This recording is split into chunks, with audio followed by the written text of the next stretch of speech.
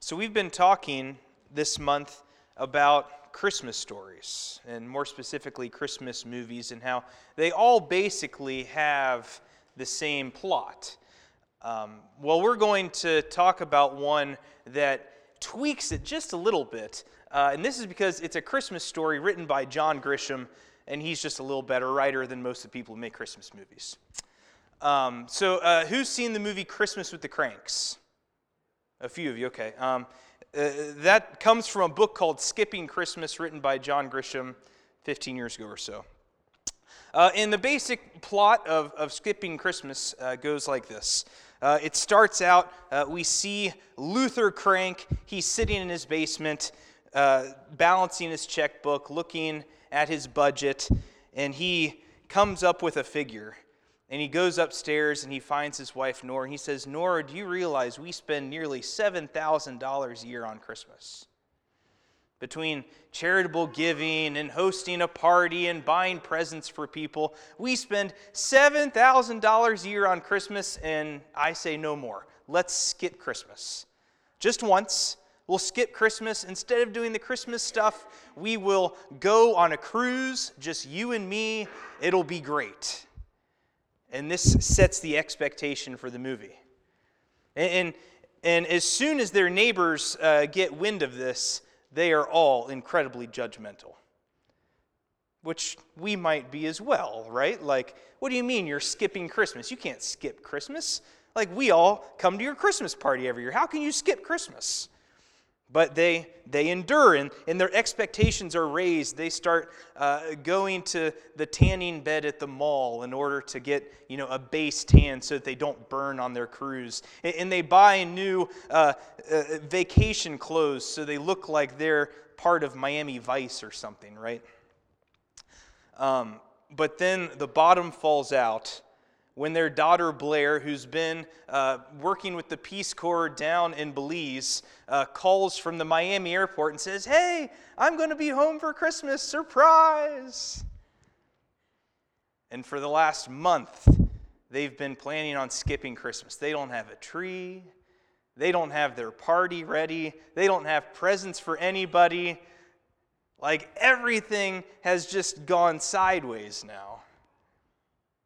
But their hope is restored as all of their neighbors who've been frustrated with them rally around them and make sure they can have their party and have the Christmas that their daughter Blair is expecting when she comes. And she brings with her a fiance, so all hope is restored, and it is the Christmas that they weren't expecting, but was better than they hoped.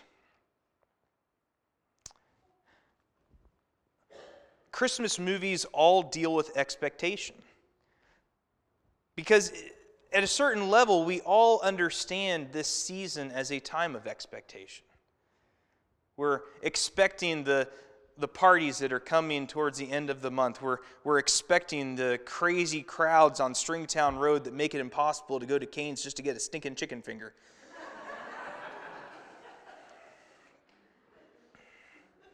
Sorry, did I just overshare there?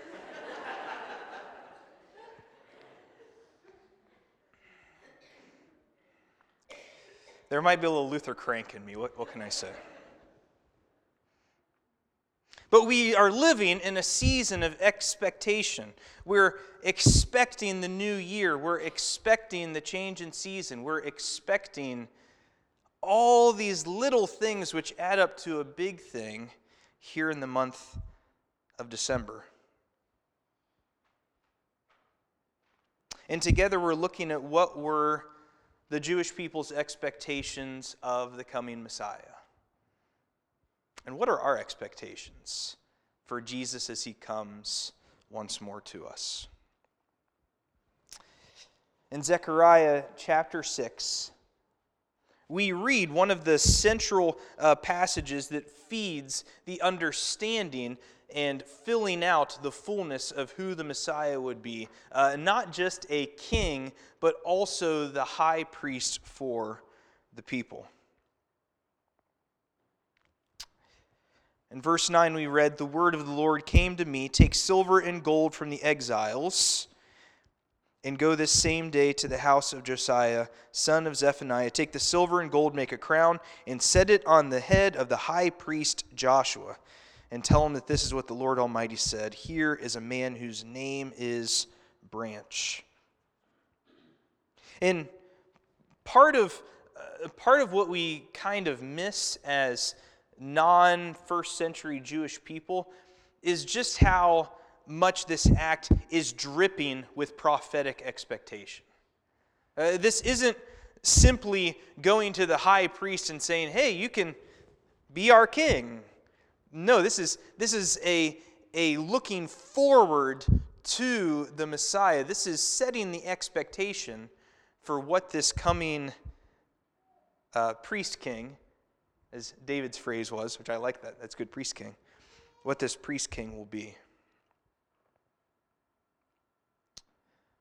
So if we are thinking about the Messiah, not just in terms of a king like David or Solomon, but also as a priest, we need to remember what it was that the priestly expectation for the Jewish people was at the time. And to do this, you go to the book of Leviticus. Because in Leviticus, there are 202 verses about the proper role of the priest in the life of the people of God. But we won't go through all 202. We're going to do the Reader's Digest version. In a nutshell, the priest for the nation of Israel helps the people to worship in a way that honors and pleases God. That's it. The role of the priest is they help the people to worship God in a way that pleases and honors God. So because of this, they become sort of the managers of the sacrificial system. So someone comes and says, I've sinned, I need to make a sacrifice to be right with God. It's the priests that orient that life of the sacrificial system. It's the priests who play the biggest role on the Day of Atonement. It's only the high priest who can enter into the Holy of Holies, where the Ark of the Covenant sits and where God's earthly residence is captured. So one of the big roles for a priest in the sacrificial system is that the priest becomes an intercessor. The priest becomes the conduit between God and the people. And this continues on into our 21st century expectation of what it is to be a priest. Now, as Protestants, we sometimes get a little sensitive about the mention of priests. Because by golly, we had a Reformation 500 years ago, specifically so we wouldn't need to rely on those stinking priests. Right? I mean, is my Reformation history close? Okay. And one of the reforms that we hold most near and dear to us is the belief that we no longer need a priest to intercede for us, to absolve us of sin, or to tell us what the Bible says. The way the Christian church has interpreted priesthood is that a priest is the intercessor in the sacraments. So for us as Protestants, we only have two sacraments, communion and baptism, but in some traditions of Protestantism, you don't even need someone ordained to do those two things. I mean, Methodism has sort of a weird hybrid ordination theology, so we won't get into that. It's a ball of snakes. But if we look at like our brothers and sisters in Roman Catholicism, they have a really clear theology of ordination. The role of the priest is to preside over the sacraments in such a way that they are done properly and in a way that honors and pleases God. So communion is about helping the people worship God through this act in which the body and the blood of Christ are made present with the people and is medicine for the sin-sick soul. Even something like confession, which is something that as Protestants we tossed away, and I'm not sure that was good for us. But this idea that the role of the priest is to hear the sins of the people and to absolve them of sin. To hear the sins and to say, you are forgiven. But like I said, as Protestants, this doesn't sound like this kind of, we're sensitive around this.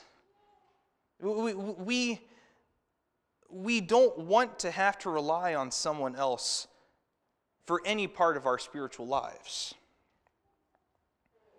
We don't need a priest to intercede for us, to absolve us of sin, or to tell us what the Bible says, but I think on closer inspection, we discover that this is precisely what it is that we need from Jesus. For Jesus to be our high priest truly does open us up to the fullness of the ministry of God. When Jesus intercedes for us and forgives us our sins and teaches us the truth about who God is, it changes everything. The book in the New Testament that spends the most time talking about this role of Jesus as high priest is the book of Hebrews. Now, Hebrews is one of the oldest of the New Testament books. It was written somewhere before the year 70. We aren't entirely sure when, probably somewhere in that 55 to 70 range. And we aren't entirely sure who the author is, because unlike most of the epistles in the New Testament where it says, it is I, Paul, writing to the church in Ephesus, or I, Peter, writing to the diaspora churches or what have you. Hebrews doesn't have authorship ascribed to it. Our smartest scholars think it might be Barnabas from the book of Acts or Apollos from the book of Acts, because the writing is really clever and sophisticated, and it is a form of Greek that you would ascribe to someone who's really well educated. But this is a book that is written to Jewish Christians who are having a crisis of faith. They're gathered in Jerusalem, and the pressure to return to the old covenant and the old ways of doing things in Judaism is strong. And starting in Hebrews chapter 4, the author of Hebrews makes this case for why the priests at the temple who are living under the old covenant, why that is not going to be sufficient in the way that Jesus as our high priest is sufficient. Why that is a shadow of the reality that God has for us in Jesus. So this begins in chapter 4. The author says, "Since we have such a great high priest who ascended into heaven, Jesus, the Son of God, let us firmly hold to the faith we profess. For we do not have a high priest who's unable to empathize with our weakness, but we have one who's been tempted in every way just as we are, yet he did not sin. So let us approach God's throne with grace and with confidence so that we may receive mercy and find grace to help us in our time of need." And then for 3 chapters, the author goes into greater detail, talks more about this role of being the king and priest together, and uses the Old Testament figure of Melchizedek, king of Salem, to talk about this. Now that is a rabbit hole that if we jump down, there's no way we'd beat the Lutherans to lunch. So we're just going to leave it at Melchizedek is there. You can read about him in Genesis 14, in Psalm 110, and in the book of Hebrews. And if you want to study it more, I encourage you to. But we also want to beat the Lutherans to lunch, right? Right. So picking back up in chapter 8, the author says, "Now the main point of what we are saying is this. We do have such a high priest who sat down at the right hand of the throne of the majesty of heaven, and who serves in the sanctuary, the true tabernacle, set up by the Lord, not by mere human beings. Every high priest is appointed to offer both gifts and sacrifices, and so it was necessary for this one also to have something to offer. If we were on earth, he would not be a priest, for there are already priests who offer the gifts prescribed by the law, and they serve at a sanctuary that is a copy and a shadow of what is in heaven. And this is why Moses was warned when he was about to build the tabernacle. See to it that you make everything according to the pattern shown to you on the mountain. But in fact, the ministry Jesus has received is superior to theirs, as the covenant of which he is mediator is superior to the old one, since the new covenant is established on better promises. It cannot be overstated how important for us it is that Jesus is the high priest of the new covenant. Because in the same way that the nation of Israel out in the wilderness during the Exodus was absolutely reliant on the priests who were the sons of Aaron, as absolutely crucial as that was for the people to experience salvation and to experience forgiveness and to experience atonement, in the same way Jesus fulfills that role in the new covenant seated at the right hand of the Father. I know that the language of priesthood, as Protestants, we can be a little sensitive around that. But we got to get over it. Because we need a priest. We need a high priest who can go before the Father and intercede for us. Who can make atonement for our sins. Who can put us in right relationship with the Father once again. In the same way that the Aaronic priests were the ones who managed the sacrificial system that brought atonement for the Jewish people, Jesus is the sole source and manager of our atonement in the new covenant.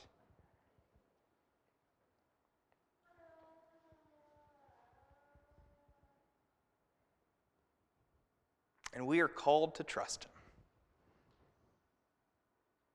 To trust that he truly does have the power to make atonement for sin.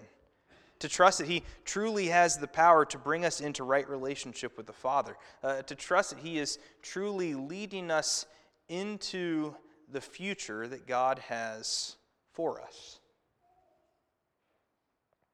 Because the reality is we cannot worship God rightly outside of the power of Jesus.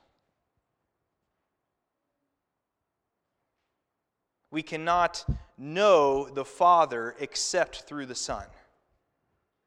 He is our high priest now and forever. And this is good news. Because we have a high priest who we can trust completely. In Leviticus, there is a whole section on what to do when the high priest sins. So, you have when the people sin, when just any old priest sins, and then when the high priest sins. But we have a high priest who is without sin. We have a high priest who is able to enter into the presence of the Father and intercede for us, who's able to bring us full atonement for sin and the restoration of life. And that is good news. Let's pray. Most holy and gracious God, we thank you that Jesus is our high priest. That in the power of your love and your Holy Spirit, through the new covenant, Jesus brings atonement for our sins.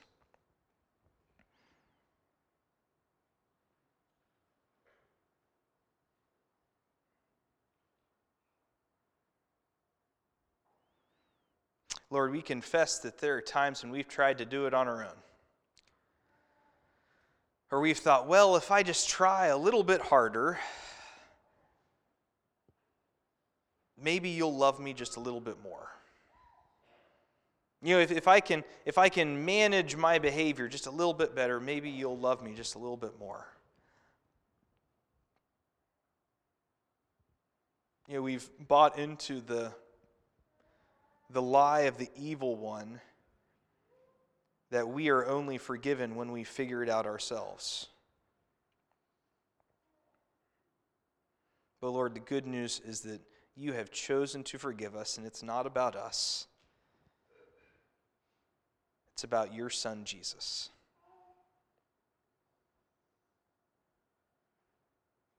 The perfect and holy one,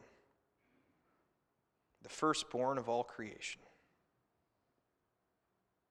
the creator of all that is seen and unseen, our high priest who makes atonement for our sins and restores us to right relationship with you. Lord, give us the courage today to trust that your grace is sufficient, to trust in Jesus. And we'll give you the honor and the praise and the glory, for you are worthy. Amen.